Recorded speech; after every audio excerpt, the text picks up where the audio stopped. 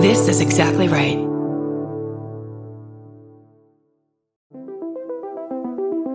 Hi, I'm Erin Welsh. And I'm Erin Alman Updike, and we're the hosts of This Podcast Will Kill You on Exactly Right. We're back with our 7th season, which is bigger and better than ever. Because guess what? We're now a weekly show. This season, we're tackling everything from long COVID to norovirus, from the supplement industry to IVF, and so much more. New episodes drop every single Tuesday. Follow This Podcast Will Kill You wherever you get your podcasts.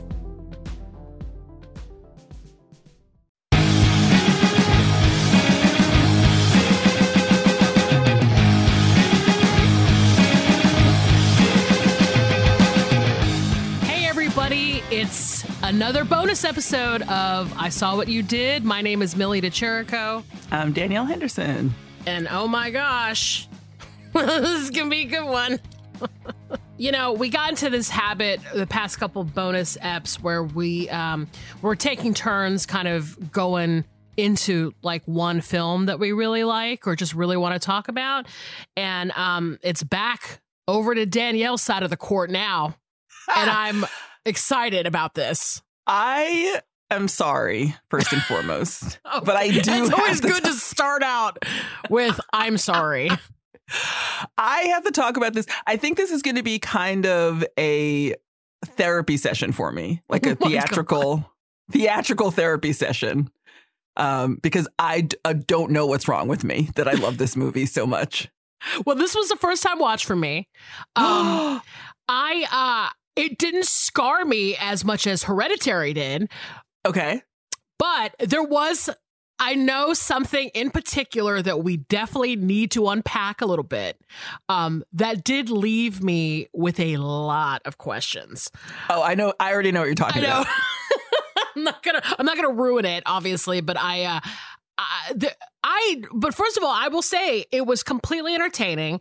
My mom, I think I mentioned this on either another bonus episode or I mentioned it on a regular episode. I can't remember, but I caught my mom watching this movie, and because it comes on HBO a lot, and so I was like, "What is my mom watching?" And then it was that thing where I was like, "Oh, it's the guy that played Elton John, and he's like, right. In an action movie." And then I realized Colin Firth was in it and stuff. So I was like, oh, I was a little aware of it already. But then when I sat down and I watched it, I was like, oh, this is like totally enjoyable and totally in line with, because you mentioned it in the action movies episode and we did MacGruber last bonus episode. Totally fits in with all of this, right? So, makes sense that you'd want to talk about it. So the movie we're going to talk about today was released in 2014. It was directed by Matthew Vaughn. And it was written by Matthew Vaughn and Jane Goldman. And the movie is Kingsman: The Secret Service. Kingsman is an international intelligence agency operating at the highest level of discretion. If you're prepared to adapt, you can transform into a spy. Interested? Oh, yes. So we need to get in here and talk about this. First and foremost, I got to say that this is a movie that was based on a graphic novel called The Secret Service by Mark Millar and Dave Gibbons, which translates pretty well because it's an entertaining kind of spy comedy flick. And it does have very graphic novel, sort of comic booky beats to it for sure. But the synopsis is that, and I don't even know if I can do this in one sentence. I don't even know if I can try because we're going to talk about so much in this movie. But the synopsis is that after his father dies in a kind of secret military event in 1997 in the Middle East, our main character, Eggsy, is recruited into the spy circle that his dad belonged to. And they are trying to save the world from the machinations of an internet billionaire played by Samuel L. Jackson. So that's where we're starting. Yes. And there are so many reasons I want to talk about this movie. One is that it took me so long to see it because I didn't know, like when it first came out, I don't know where my head was, but I was kind of like, oh, this seems like it came out when I was in grad school. First of all, I wasn't watching a lot of movies. But it seemed like kind of a little kid movie. Mm-hmm. And so I was like, oh, I'll save that for another time. And I don't know why I first watched it years later. But once I started watching it, I never stopped. I bought it. I own it. I watch it a couple times a year. I love it. And I'm so confused by it. And the ending still, I don't understand at all. But there's so much to talk about. So first of all, let's get into this cast. The cast is, we've got Colin Firth, who plays one of the Kingsman spies named Harry Hart, Mark Strong, Jack Davenport, Taron Egerton. And then you also have Michael Caine. You have Samuel L. Jackson. And there's even a little, not even a cameo, it's kind of like a small supporting role for Mark Hamill. Yes, that threw me completely. Like, it kind of was that thing where I was like, that looks like Mark Hamill, but he has a British accent. And I was like, am I tripping right now? Is that who I think it is? Because this is like a British movie, right? Because I was like thinking, oh, well, here are all these like classic British actors. And then there's like Taron Egerton.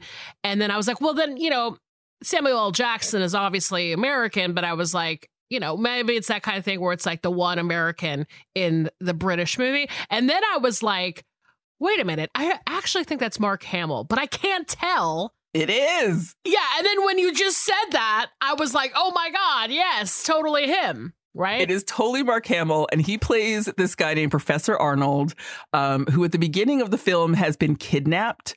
And in the course of being saved, we immediately, like first 3 minutes of the movie, see someone get sliced in half with some scissor legs. Yeah, pretty cool. Like, it is incredible. The character Gazelle, played by Sophia Boutella, has these legs that just turn into swords and scissors, and she just cuts people up. Yeah, man. It's such a great character. That's like where some of the comic booky stuff comes into play for me, where it's like, oh, scissor legs, that is comic booky. Yeah. I can see, too, you said earlier about how you initially thought that this movie was for kids. And I could totally see that. Now that you've mentioned it comes from a comic book, I'm like, oh, yeah. And there's definitely like things in the film that make it seem like it's for kids because it's just sort of actiony and like it's like there's very big kind of action sequences. And it's also kind of like there is like a Harry Potter sort of vibe to it in certain parts. But but then it's actually not for kids at all. It's not. And I should have known that simply by knowing that the comic book was that the graphic novel was written by Mark Millar, because he also did Kick-Ass. Okay. So it's like he doesn't really do little kid things. Yeah. And it's like, and within the first like 5 or 10 minutes of a movie, a person gets literally sliced in half. I'm like, okay, definitely not for like my 6-year-old nephew at all. Like, should not be watching this.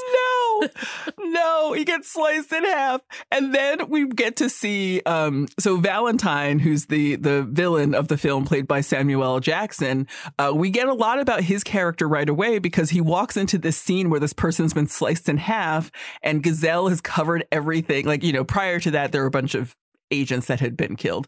But prior to that, Gazelle comes in and basically covers everything with sheets so that Valentine can come in and talk to Professor Arnold. And that's where you realize and learn that Valentine cannot stand the sight of blood. Like, it makes him actually puke. There are scenes in the movie where Samuel L. Jackson looks at blood and pukes. It is just so weird and funny that this villain is like gentle. He kind of has like a Spike Lee vibe in his style, and he has a little lisp, and like it's just so many straight, not the way that you're used to seeing a villain behave. And he's an internet billionaire, so his villainy kind of comes from that, which, as we realize over the course of the film, the reason that he is even interested in Professor Arnold is that Professor Arnold has created something that he wants to use to nefarious purposes. So this is kind of the setup for the movies, that we've got our villain, we've got our situation, and we've seen some of our spies, even though they've been cut in half. But the death of Lancelot, the spy that was sliced in half with the legs, leaves an opening in this British gentleman's spy group called the Kingsmen. Now, the Kingsmen, they all take their code names from the Knights of the Round Table. So Harry Hart goes by Galahad. Mark Strong goes by Merlin. And so Lancelot's death leaves this opening, which is where we catch up with Taron Egerton's character. So when he was little and his dad died, Galahad visited and gave him this Medal of Honor from his dad that he now wears as a necklace, and it has a number on the back. And he's like, if you ever get into trouble, you can just call this number and say, Oxford's not brogues. And you're like, what? Eggsy has grown up to be, he's just kind of grown up in a way where you can tell there's been a little bit of a fall from grace. His mom is remarried this horrible and abusive man. She has another little kid. And he's just kind of a kid who's very smart, but didn't take a lot of chances, or he wasn't really given a lot of chances. So we learned very early on that Eggsy has a high IQ. He has a lot of natural skills. He quit the Marines. So when we catch up with him, he's just hanging out with his friends, getting in fights, stealing cars, which he drives like a maniac. So cool. And he has to use the necklace because he gets arrested. So he's like, he gets his one phone call and he calls this number and says, Oxford's not brogues. And then Colin Firth shows up and basically downloads him on who his dad really was. And then kind of invites, everyone of the night of the round table, everyone of the Kingsmen has to choose a candidate to replace Lancelot. So Colin Firth picks Eggsy. And this is where we get our first real Kingsman style fight scene. And it is incredible. This fight scene in this bar where Colin Firth locks the door and just says, manners maketh men, uses his umbrella to astonishing degrees to inflict mass violence on this group of thugs who are trying to get Eggsy back for stealing their car. And it blows this kid's mind. And it's like, and the thing that's hilarious about Kingsman to me is that they're such like upscale British gentleman types. So he's wearing like a very tailored suit the whole time and is not a hair out of place and like these cute little glasses. I've never found Colin Firth attractive. And there are two times when I have. One is during the pandemic where he posted that picture of himself on Twitter holding up the garlic that he grew himself. And I was like, yep, cute. And this movie. And this is going to come back again as a theme in our podcast where there are certain actors that I only find attractive when they're like violent. Yeah. So this is also where the therapy begins. Well, like, what is up? No, I thought, I'm not going to lie. I thought Colin Firth is attractive in even in Bridget Jones's Diary. But also the most attractive that I'd ever seen him was in that movie, A Single Man. Yes. Was it that the movie that was him with Julianne Moore, where he kind of looks very similar, where he looks kind of like a 60s. I mean, it's obviously funny that Michael Caine is in this movie because that was Michael Caine in the 60s, was how Colin Firth looks in this movie today with the kind of, suits and the big glasses. And so, yeah, when I saw him, I was like, oh, yes, it's the suit and glasses look that I love.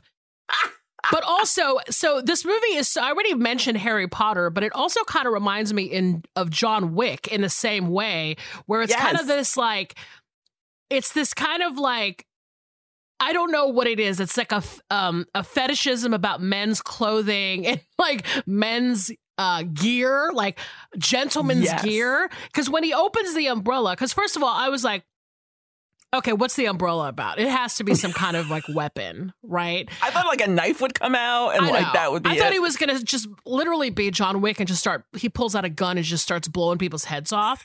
But it like comes out and is a part of his like martial arts or how he fights people.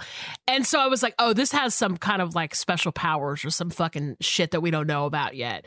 But it is fucking awesome to see that kind of guy, like a fucking like little fuddy-duddy looking guy, beat up all these like British thug dudes who are like, okay, this part of the movie cracks me up because it's like, I know that they're like the stepdad, Taron Egerton's stepdad, is a piece of shit. We know that. Yeah. And he sort of is like the gang leader of these like street thug guys. These like stupid idiots that just hang out in pubs and like call each other bruv or whatever. And They are scary. They are scary. Like, I don't legit. know why I just thought this episode should be titled "Call Me by My Bruv."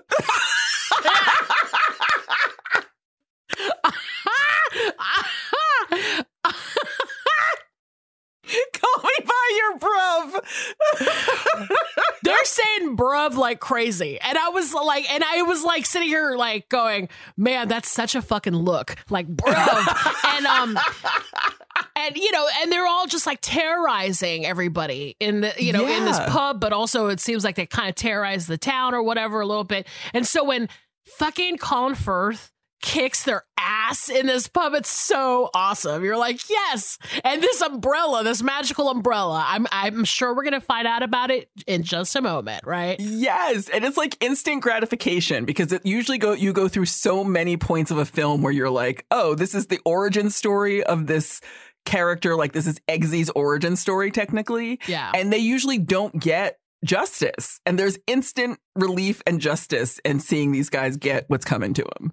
Yeah, and like the pub owner, like after the fight's over, he picks up the phone to call the cops, and then like Colin Firth just shoots a little like amnesia dart in his fucking neck or whatever, and then he's just like, okay, and I'm like, yo, this is tight. Amnesia darts. If I had tiny amnesia darts, I would pop myself every night before I went to bed. I'd be like, boop, let's forget that the whole day. Yo, I would OD on amnesia darts. Let's just be serious. I'd be like, yo, I just had a bad lunch. Pew. Oh it never happened. Like, oh, you only need to forget the last 5 minutes? Great. I will be doing this all day. I'd have an implant. I'd have like one of those little drips. like a remember those? What was that? That birth control that they like implant in your arm? I would do that for amnesia darts for sure. What a constant flow of amnesia juice. Oh, just press on my shoulder. There we go. Relief. But it is like these kinds of things I love this kind of stuff in movies. I love spy shit. I love it. So fun. I love the whole, and it's like the spy makeover is so different from any other makeover, which is what we get to see very shortly. So we get, Eggsy gets to go with Galahad, with Harry Hart, to their headquarters. The Kingsman headquarters are on Savile Row, which is so hilarious to me because Savile Row is like the posh part of London where you can get bespoke suits and kind of handmade upscale shit. So that's their headquarters. And when he takes him through the headquarters and kind of shows him all of the tools, all of the cool spy stuff, like a pair of shoes that if you click the heels together, a little knife comes out of the toe. Sweet. And I'm like, this is dope. Like, this is the kind of shit that we need in our everyday life. It would be way too dangerous for the public to have, granted. But it gives me hope that one day we'll evolve a little bit into the sci-fi future I've always wanted. Like, forget flying cars. I want knife shoes. I want amnesia darts. Like, I want the stuff that is possible now. I know. I want a Zippo grenade so bad. That would be so sweet. And just, and then it talks about the idea that all these little accoutrements, these like gentlemanly accoutrements that they have have neurotoxins and like their grenades and their poisons, and the umbrella is like bulletproof. The suits are bulletproof. And in the moment, I swear to God, I love it. This is what I love about John Wick 2. You're absolutely right. Is like when they open the door and it's almost like a false door, and then it goes into this like layer where everything is laid out in this like perfect way. And then it's like, here's the guns, here's the umbrellas, here's the Zippos, here's the shoes. And you're just like, it's almost like walking into a rich person's closet and with the lighting behind it. And you're like, all of this shit will kill people. This is so sweet. A wealthy closet that kills. That is a show I would watch. Yeah, exactly. Just the fantasy of it. Because that's what we love about these movies, right? Is this idea that it's like, oh, look at all this spy shit that will like, these like tiny little things that can like blow up an entire building or whatever. It's so rad. Yes. And it's like kind of a heightened revenge fantasy, because it's like the fantasy of wealth that gives you access to better tools to get more revenge. Yeah. And it is Gentleman's wild. Revenge is so A sweet. gentleman's revenge. I just look, a pair of cufflinks that like has a Spider-Man net in it. Like I love shit like that. We're just tiny things. And then I also wonder, because this is just where my brain goes, I'm like, how do they get those back in? Like if you have a cufflink that shoots out a net, do you have to like repack the net? Like whose job is that? That's the movie I would write, is like, whose job is it to clean up after the spies and like make sure all their shit's back together so the next time they use it, it's ready to go. I know. Somebody's got to repair all those umbrellas. I mean, Yes. they got bullet holes in them.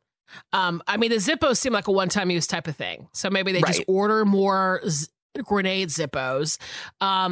But then, yeah, it does beg the question. It's like, okay, well, that knife's coming out of that Oxford, like, and you just shove it back in. Somebody's got to go back in and calibrate those. Like, come on. Yeah. Like, you got to clean it off. You can't just be letting blood sit on a shoe knife, because then the next time you use it, like, I know the point is to kill, but like, what if you use it and you don't kill someone and you just give them tetanus? Like, you can't, bloodborne diseases, you better clean those. Somebody's got to clean those knives. Like, that is the movie I'm going to write. That's the spy movie I'll write. Who cleans up? Spy gear is so great. I love it. And I love it in this movie because, like you said, the way it's presented is in such a posh and kind of fashionable way. Yeah. And then you get to go into the secret lair, because the whole thing now is that Eggsy is just one of several people who have been chosen to potentially replace Lancelot. So you basically get to go to like the Harry Potter spy school. Yes. And like you're traveling in this little bullet train underground, like a private bullet train. Okay, I want to talk about this bullet train.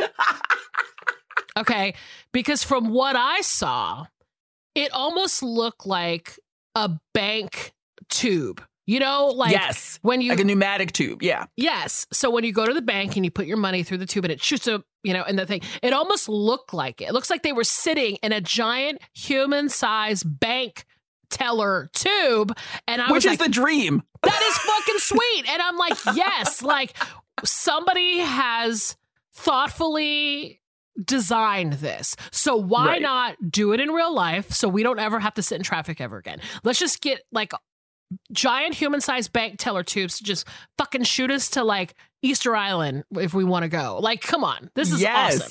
I could not agree more. I feel like the technology exists.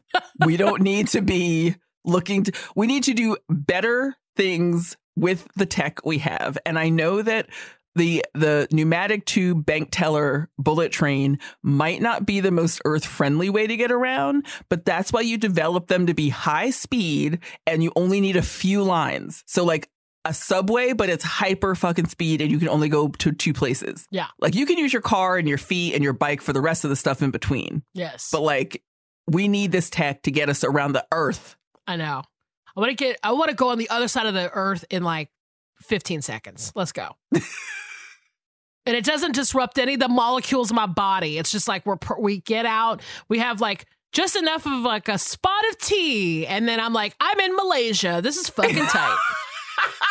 And that was going to be my next question. Like, would you like to arrive like a melted bag of bones? Or I feel like you can get to Canada in 15 seconds, but Malaysia might take an hour, maybe. I don't want my head to explode. I'd still be down. If I could go to Malaysia in an hour. Yeah, even an hour. Yeah, I've sat in traffic in LA it's longer than that just to get across town. Like, I would definitely do it. We can make it solar powered. We can really do this. I want to be a scientist. Every time I watch movies like this, I'm like, I should have gotten into the sciences. Nothing about my education says that, but everything about my brain says that. But yeah, I love this shit because then you get to go to this school and it's basically they're only going to pick one replacement. And so they put all of these kids through a series of tasks. And it's basically like, you know, you're never going to know when it's coming. You're not going to know what the directive is. We're just going to show up and give you a directive and you're going to do it and pass or fail. And Mark Strong is in charge of this. He plays Merlin and he's kind of like the tech guy. Like he's kind of like the kind of nerdy. I love Mark Strong in a nerdy role. I love this for him. I don't really know him very well, but I loved him. I thought he was such a great, like the guy that ran the sort of school that they all had to graduate from. And I got to tell you too, invariably in all these types of scenarios in every movie, you've got the prep school shits that are like picking on poor Eggsy because he's from a poor neighborhood and they're obviously a bunch of fucking like preppy dicks and they make fun of him and they, you know, pull pranks on him. And I was like, I hope they all get blown up by a Zippo grenade at some point. Like, intentionally. Yeah, that is part of what I want to talk about too, is just this, how they take this construct of the prep school asshole and kind of turn it on its head here, because there are so many situations that they put these kids in where your money won't save you, your breeding won't save you. You have to be able to think outside of the box. You have to be intelligent. You have to be able to kind of use all parts of the brain and the world and life. And so Eggsy's got kind of a leg up in a lot of ways. He doesn't exhibit it in the best way. Like, I'm thinking particularly of the first scene where they're sleeping and then all of a sudden the whole entire room starts to fill up with water. Oh my God. I was giving me such anxiety. And they have to figure out, right? I was going to say, you're flashing back to your river trip. Yes, I was like, oh my God, this whole shit's going to fill up with water. And they're dead asleep. Like, talk about nightmare of nightmares. You wake up in a room full of water. And so they're all, you know, kind of trying to figure out how to survive or whatever. And they rip these shower tubes out, or the shower nozzles out, and push them into the toilet to get to the air out of the pipe or whatever so they can breathe. And Eggsy's like, fuck that. I'm going to the window and I'm punching it open and I'm going to let the water out of this room. So his kind of lateral thinking is beneficial to him, even though he's kind of a brute. You know, his lateral thinking is actually helpful to him in situations where these rich kids could never compete. And I love seeing that. I love it. Also, is it actually true that you can breathe?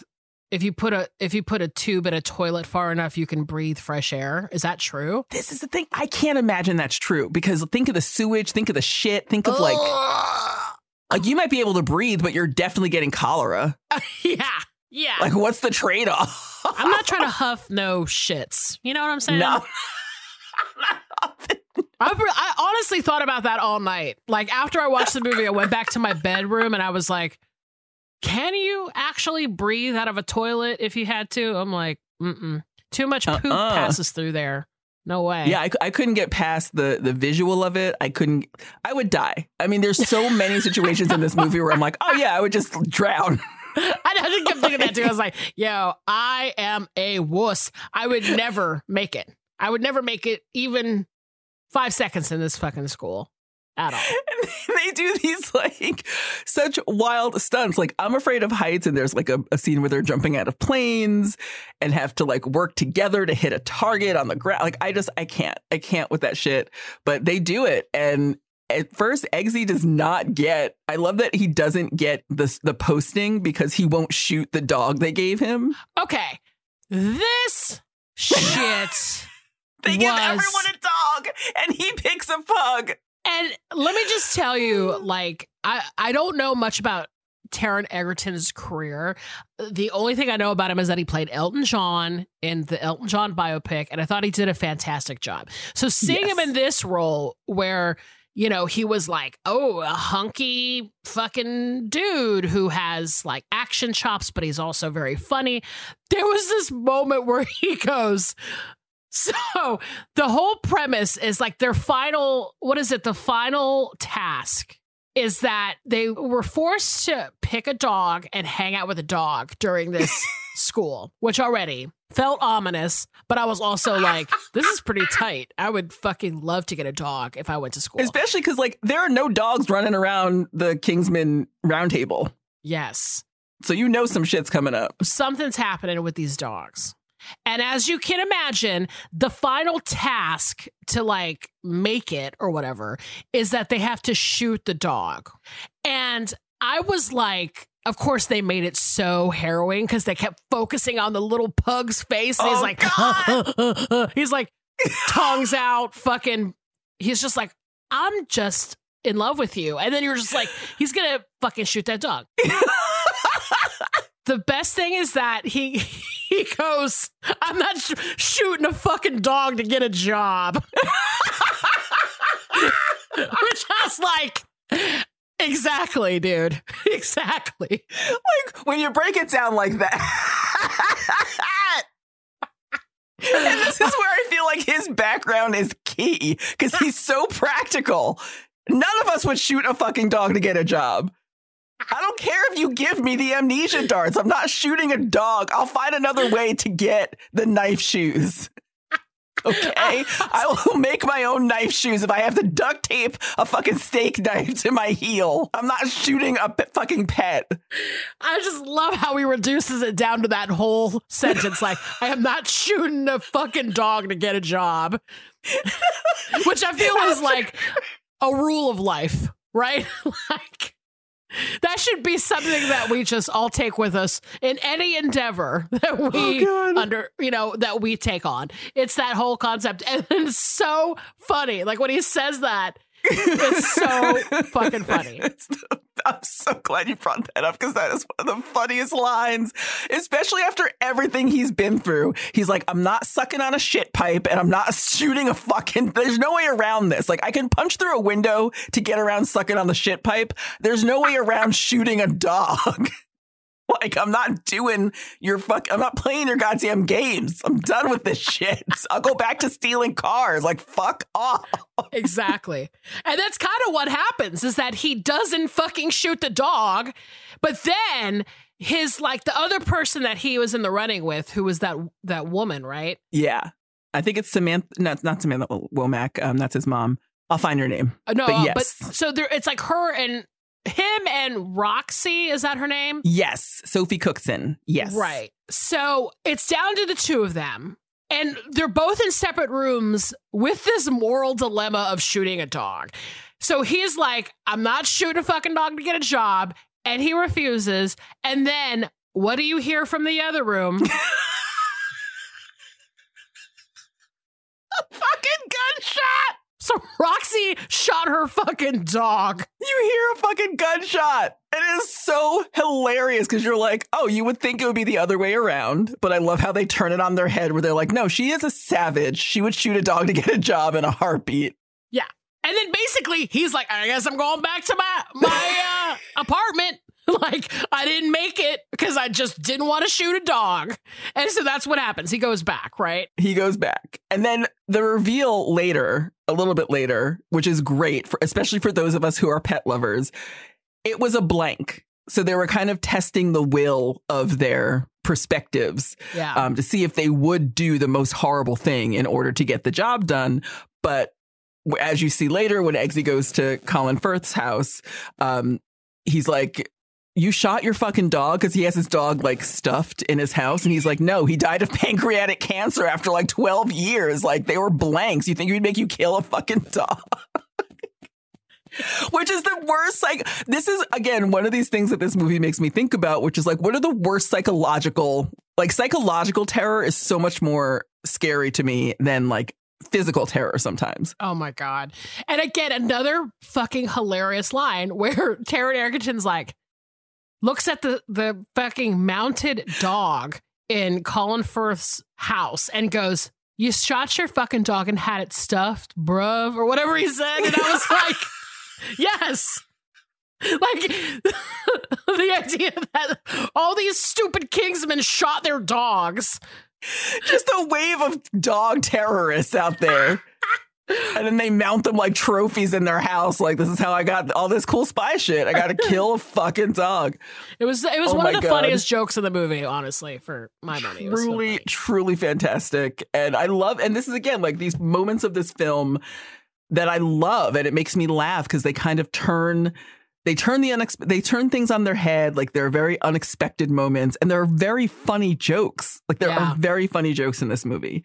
Then we kind of get to the crux of the film. Like, the main conflict is that Valentine, the Samuel Jackson character, has decided to give free cell phone SIM cards to every person on the planet, which, if you're not like, you want to talk about nefarious shit, someone just comes up to you and is like, here's a free cell phone forever.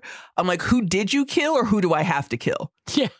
Like, that ain't happening. No, I was immediately when there's like a commercial where it's like, hey, or it was on the news or something. They show this news report where it's like he's giving away a free SIM card to put in your phones and laptops and all this stuff. And I was like, don't fall for it, folks. This is how they get you. At minimum, you're being tracked. Yes. At maximum, your head's going to explode, because that's really what they're trying to combat here. Is when you get down to the crux of this film, the reason that Professor Arnold was kidnapped is because he developed this tech that now Valentine is using in these SIM cards, which basically connects to his own network. Like Valentine has his own satellite and his own network, and he can control people with it. He can blow up your head. He can control your violence. He can like turn a switch and flip it, like just turn a little knob, flip a switch, and all of a sudden you're super violent. Yep. And so as he's going around the film, as he goes through the movie, you're seeing him kind of meet with and collect all of these rich, wealthy, like political, like known people in the world. And he's collecting all of them for reasons we don't know why. You get this princess, this one Scandinavian princess who's like, no, I'm not doing this, whatever this is. We haven't found out yet. Yeah. So they kidnap her, and kind of like, now that she knows the story and the secret of what's going to happen, they have to kidnap her because she says no. So they put her away in this underground bunker. So the crux of the movie then becomes, one, figure out what Valentine is doing, and two, save this princess. Yes. Right. Which, again, I love these comic book nods that are just thrown on their head. So as they're investigating, Galahad, Harry Hart, has to go to Kentucky. He's trying to figure out what Valentine's up to. Valentine and Gazelle are outside of this little church in Kentucky with this device, and they're like, let's test it out. And then you get what, in my opinion, is the greatest fight scene of the decade. Yes. Colin Firth in this church. And it's one of these like hate-filled preacher kind of churches, like the Western Baptist church. Like it's that kind of place where they're just preaching hate about everyone on the planet. So when they turn this knob and everyone starts getting super violent, whether they have the SIM card or not, it is mayhem. And this scene is what cemented Colin Firth in my mind as the number one fucking stunner. Yeah. Like he went from off the radar to the whole radar for me. He is incredible in this scene. Well, and I mean, listen, I don't really know. I should have done the research to figure out, like, was this actually him doing some of these fucking moves?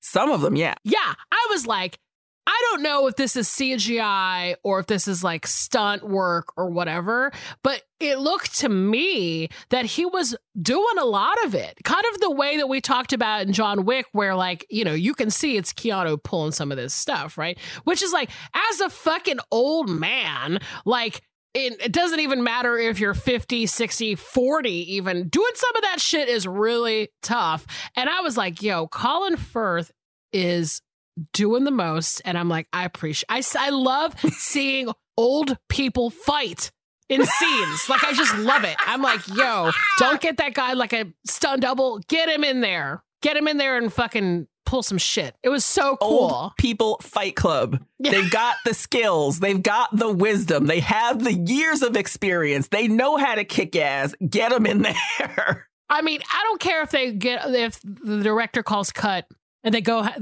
have to go puff on their asthma inhaler and fucking take like 50 sips of water after they do that shit. I was like, yo, if that is Colin Firth, he is my hero. This is awesome. And he did a lot of the moves. He did a lot of those moves. I think there were a couple stunt doubles, but the things that look like they're not even the most absurd things that happen in this scene. There's this one part where he's like kind of bent forward, and then he stands up and bends all the way back and kind of rotates his body in like a half circle so he can like stab one guy while he's shooting another guy. Just that move of going from bending forward to going to bending back, I'd be done. I couldn't do that. I don't mean either. And then you want me to move around while I'm up there? No. I've already done the most with my day just by going from sitting to standing. I also love in action movies. This, I feel like, I mean, I could be wrong. Don't fucking get in my DMs, action movie aficionados. But like, it feels like almost more of a modern stunt work when it comes to action movies does a lot of this. Like, I'm going to use one person I've killed to shield me from another person, or like I'm going to stab this guy that's coming at me with a knife, and then I'm going to use that guy's knife to slice somebody else. And yes. I love that. It's like using dead people or injured people to fight other people. And I'm like, that. I mean, it happens in John Wick too, but I'm just saying, I loved it because that was the scene that one was happening. Was he was using other people's weapons that they were holding to fight other people. Exactly. Which I goddamn love. I love even seeing somebody like, oh, you think they're dead on the ground, or maybe they are dead. I'm going to step on their back. Yes. And bend their arm up so I can use their weapon to kill someone. Like, there is a total disregard for humanity in these fight scenes where you're using bodies. And again, this is part of the therapy. Why is this so intriguing to me? Well, apparently I need to go with you because I was like, yeah! Yes, use that dead guy's face with a knife through it to smash another guy's face. It is so intense. It is truly one of the greatest fight scenes of the past 50 years. And I would say the greatest fight scene of the last decade. And I'm even including The Raid in that. The Raid has some incredible fight scenes in it. And it's one of my favorite action movies for sure. But this scene is 3 minutes of compressed brilliance. And I cannot even understand the brain that came up with this. It's so good. So movie moves on from there. Harry Hart doesn't have the SIM card, but he's still affected by this machine, which gives Valentine, all kinds of ideas. But the main thing that happens in this scene is that he survives the church, kills pretty much everyone, survives the church, and gets shot in the head on the way when he leaves. So Harry's out of the rest of the movie. As far as we know, he is dead. Spoiler alert, he's not. But we think he is. I thought that might be the case. I was like, he's too dapper to be dead forever. He's way too dapper. He's way too in control of his shit to get just shot in the head after all that. Yeah. But Eggsy thinking that he's dead is what kind of fuels him to he takes his place, and then he kind of becomes part of the Kingsman in a real way. This film is so good, and it's so action packed, and you get all the spy stuff, and you get everything going on, and then you get to the end. Oh, Lord. And that, I'm leaving a lot of room and I'm skipping a lot of shit because that's how much I have to talk about the end of this movie. Set it up then. Just set it up so we can really get into this because all right, let me unzip my hoodie here. I'm getting hot. I've never had a chance to talk about this before, and I've needed it for years. This is what this podcast is for. The setup is this princess has been kidnapped. Eggsy goes to get his revenge on Valentine for killing Harry and doing, they figure out what's going on with the machine and with the control he has over people through the SIM card. So Eggsy and Merlin go to kick ass. Merlin stays on the plane and kind of is going to try to take down the satellite. Eggsy's going to go inside and try to take out the people. After a stunning display of acrobatics and fighting, and it culminates in a fight with old girl Scissor Legs. Mm-hmm. He goes on his way through the fight. He's checking all the little jails, all the cells, and he sees the princess. And he slides open her window and he's like, hey, I'm here to save you. And she says, if you save me, I'll let you fuck me in the ass. Then he does. He goes and again does the fight scene, does everything, and then comes back to her cell. And the end of the movie is her laying down on her stomach, face down, ass up, and then they close the door. And this is the end of this stunning action movie. The whole thing was a joke about butt sex? Is that what happens at the end of this movie? Because let me tell you, when I rewatch it now, I skip that part. That's how upsetting it is to me that I'm like, I cannot believe that this whole movie is just a joke about anal sex. Okay. So, I don't even know how to start this. So, when he discovers that she's in this underground bunker, she's like, please rescue me, right? And he's just sort of like, well, I have all this shit I gotta do. So let me just go do that first. I gotta go fucking turn off the machine and kill all these people. Right. And she's just like, okay, that's chill. But as a sort of, a little enticement for you to actually come back and get me. Right. She says, like, we can do it. Right. Which I was like, okay, random, because I was literally, while this was happening, I was literally like going through my mental Rolodex of the last 2 hours that I had just seen in the movie, going, right. Was there a reference to this? Like, had anybody mentioned sex and or butt sex at all? And maybe this is like a thing that they're returning to. Like, is Eggsy a joke for butt sex? I don't know how are we at this point? Like, somebody tell me why we're here with the princess being like, yo, let's fuck. Remember who I am. Rescue me. We can fuck. And so I was like, that is so strange. But then the whole thing immediately after she says that, she was like, yeah, and we can do it in the butt. And literally the scene is like, there's a light bulb that goes off in his head. And he's like, oh, word? Oh, cool. Okay. Well, let me go kill these people real quick, and I'll be right back to have butt sex. I was like, what the fuck is going on? First of all, I am only referring to anal sex as Eggsy from now on. In the 3 times per decade that I will refer to it, that's what I'm calling it. That's what I'm calling it. I was like, yo, I don't know much about British slang, but like, is that what I was literally going, what could it be? What's the secret? Why are we here? Why are we at this point of the story? And that is the question, and that is the problem. Why are we here? Why are we here? We're here because what? Like, this is just the most heterosexual, juvenile, incel fucking shit happening here in this scene. Incel. Exactly. It is like, why did you do this to us after all of this? They could have ended that movie in so many ways. They have already, to this point, blown up the heads in a spectacular Technicolor display. They have exploded the heads of every rich, wealthy, political person. Every powerful person on the planet has now been reduced to like just a mess of guts and they brain even play matter. the song like the fucking it wasn't the Dr. Strangelove song where it's like and it's like people's fucking heads exploding, like literally, and it's like they're like fireworks, they're exploding like fireworks, and it's like they make such an obvious joke about it, and I was like, oh my god, that is cracking me the fuck up. I mean, I know it's like violent as shit, but I was like, that's funny, right? And they could have ended it there. Yes. They could have ended it there. They could have ended it back in Harry's flat with his newspaper wall. And we could have seen because there's a scene when he's talking to Eggsy where you see a row of newspapers kind of pasted up on his wall. And he's like, oh yeah, these are all of our missions. But it's kind of like in that New York Post style headline where you're like, this is fucking weird. Like, why did this happen? So he's basically like, his cover has been these weird headlines for all the weird shit they've done over the years. It could have ended there and we could have seen like, what is the newspaper explanation for now the fact that every powerful person on the planet has exploded? But no, they went with fucking anal sex.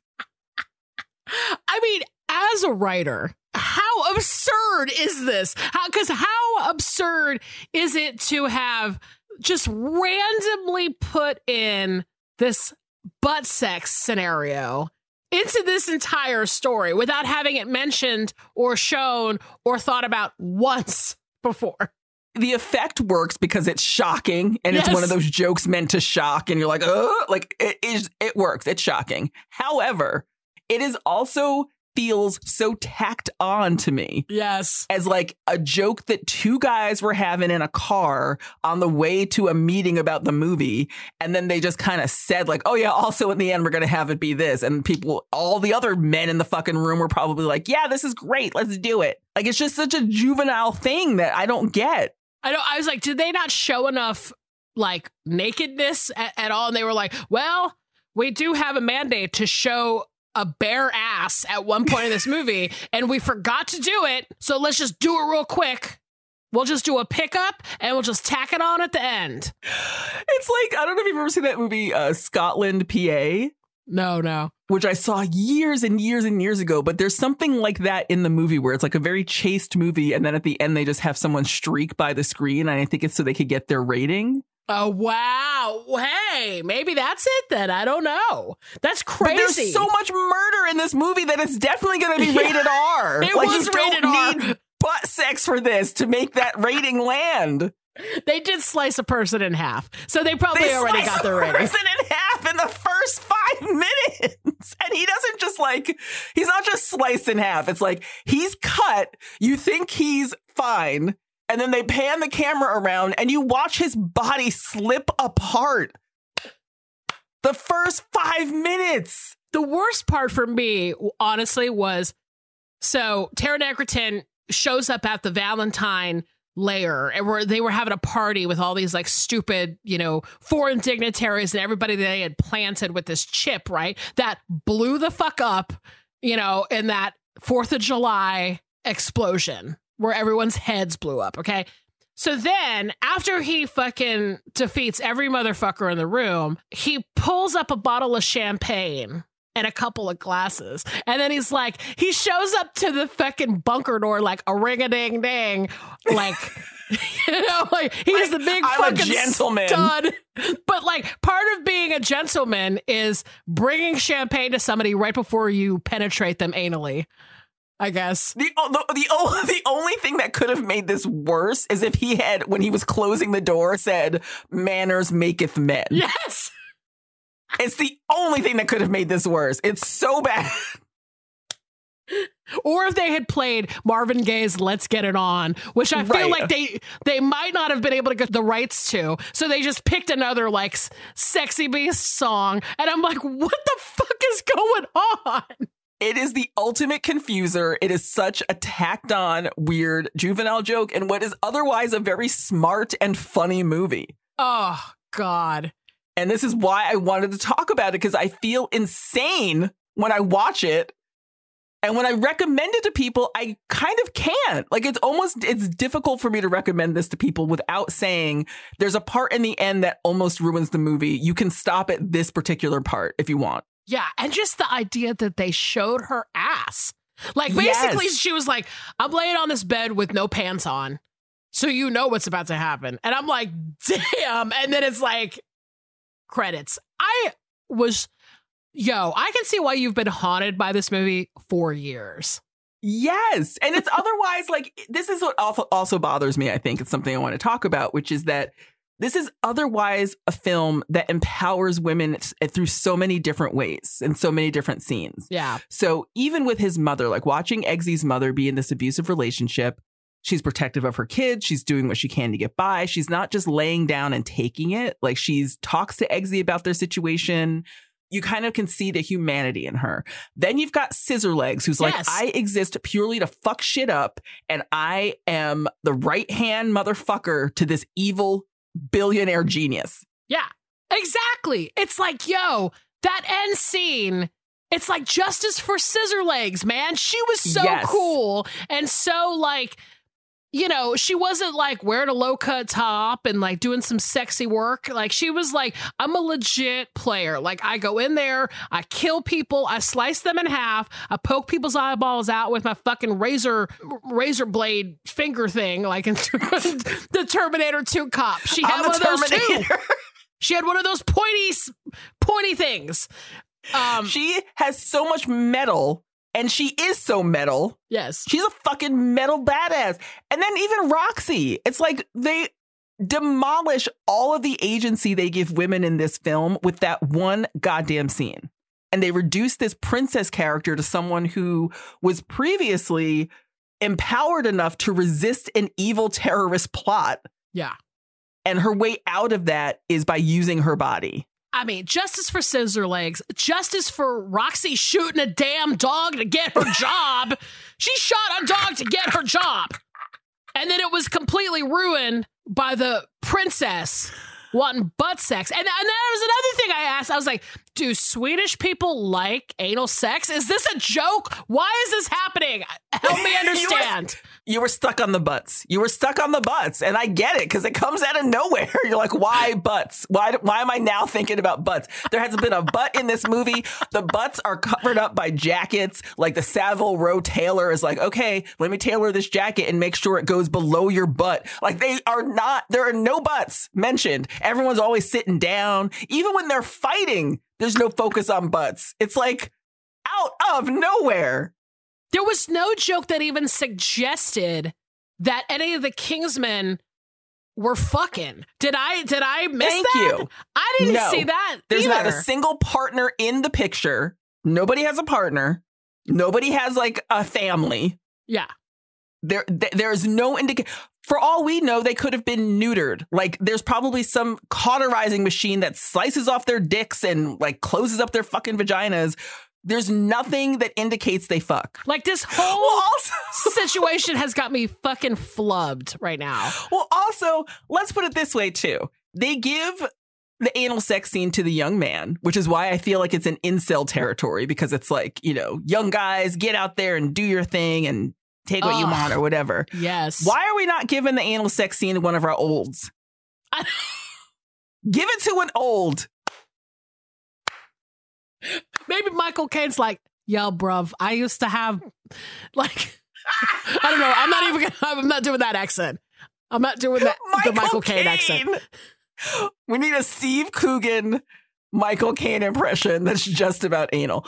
But this is what I mean. It's like they put it in such the whole film goes into a different category because of the whole situation and because of who they have in the situation.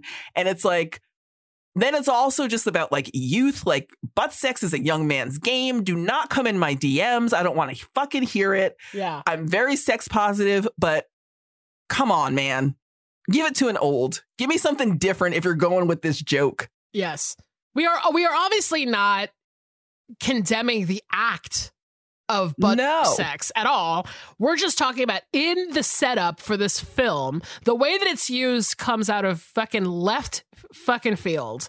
And that's what we're talking about, right? So yeah, yes. I totally agree with you. Like in the course of the film, did I expect anything like that to have happened at the fucking last scene of the movie? Hell no. And that's why I was like thinking about this shit all night. I was like, what did I just watch? What are the big questions? I was literally like, I need to Google interviews of Taron Egerton. Maybe he can shed some light on this crazy ending. But now, after having seen it, I can totally understand why you've thought about this for even one day after it came out, right? Years. Yeah. I am so glad we got to break this down. I have never said butt sex so much in my entire 44 years of existence. This podcast this is new territory for us, I must say. I had to talk about it. Oh my God. Because this film is so impressive to me and then it is almost ruined. And again, not because I'm not sex positive. It just comes out of nowhere, and no pun intended, but I will be calling it Eggsy for fucking ever now. Listen, we will promote Eggsy until the end of time, but in the context of this film, Kingsman: The Secret Service, a little bizarre to leave it on that note. However, I want to watch the sequel. Because not only because of Channing Tatum, but now I'm like, well, then where does that end? Do we start the next film with like some more butt sex jokes? How does this go? So let me just tell you that your boy Channing Tatum keeps his pride in this film. He does some wild shit, but he holds on to his gentlemanly status, if I remember correctly. Well, listen, I'll be excited to watch it.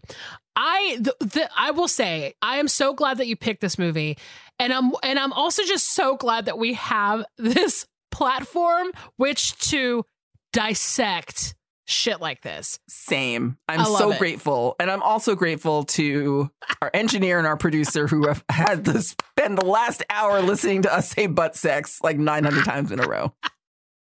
Grateful for our whole crew right now. Thanks for going on this journey with us. And to you, the listener, for also going on this journey with us. And please, by all means, if you're listening here, then you've got Stitcher Premium, which is great. Yep. You either use promo code SAW to get here, or you subscribed and are just paying the $5 a month, which we just greatly appreciate. Yes. And you can listen to us on our regular feed, on our main feed. We got episodes every Tuesday. And what else you want to tell them about us, Mel? Well, if you have any theories about this and want to talk about them, you can reach us at isawwhatyoudidpod@gmail.com. And yeah, follow our socials. I Saw Pod on Twitter and Instagram. We do have a Facebook, by the way. I've noticed that people have been kind of like engaging with that more. So if you are on Facebook, we're there too. But yeah, I absolutely, the bonus episodes are my favorite because we get to do this kind of shit. And so completely. Yeah, thanks for listening. And I'm just also super grateful to give you one more movie that is uncomfortable to watch with your mother before you move. You went out with a damn bang. I certainly did. I mean, honestly, my mom is she's so game for this kind of stuff. And I'm so happy that we've been able to watch stuff together. But I will say, when that part happened in the movie, she left. She left the room. She was like, I'm really tired. And I'm like, thank God. She's like, I've already seen this. Yeah. She knew when to leave. I love it. She knew what was coming. I like it. I like it a lot. Oh, well, I'm so grateful to be doing this with you, as always. Yes. And we'll see you next time. Until next time, yeah. Bye. Bye-bye.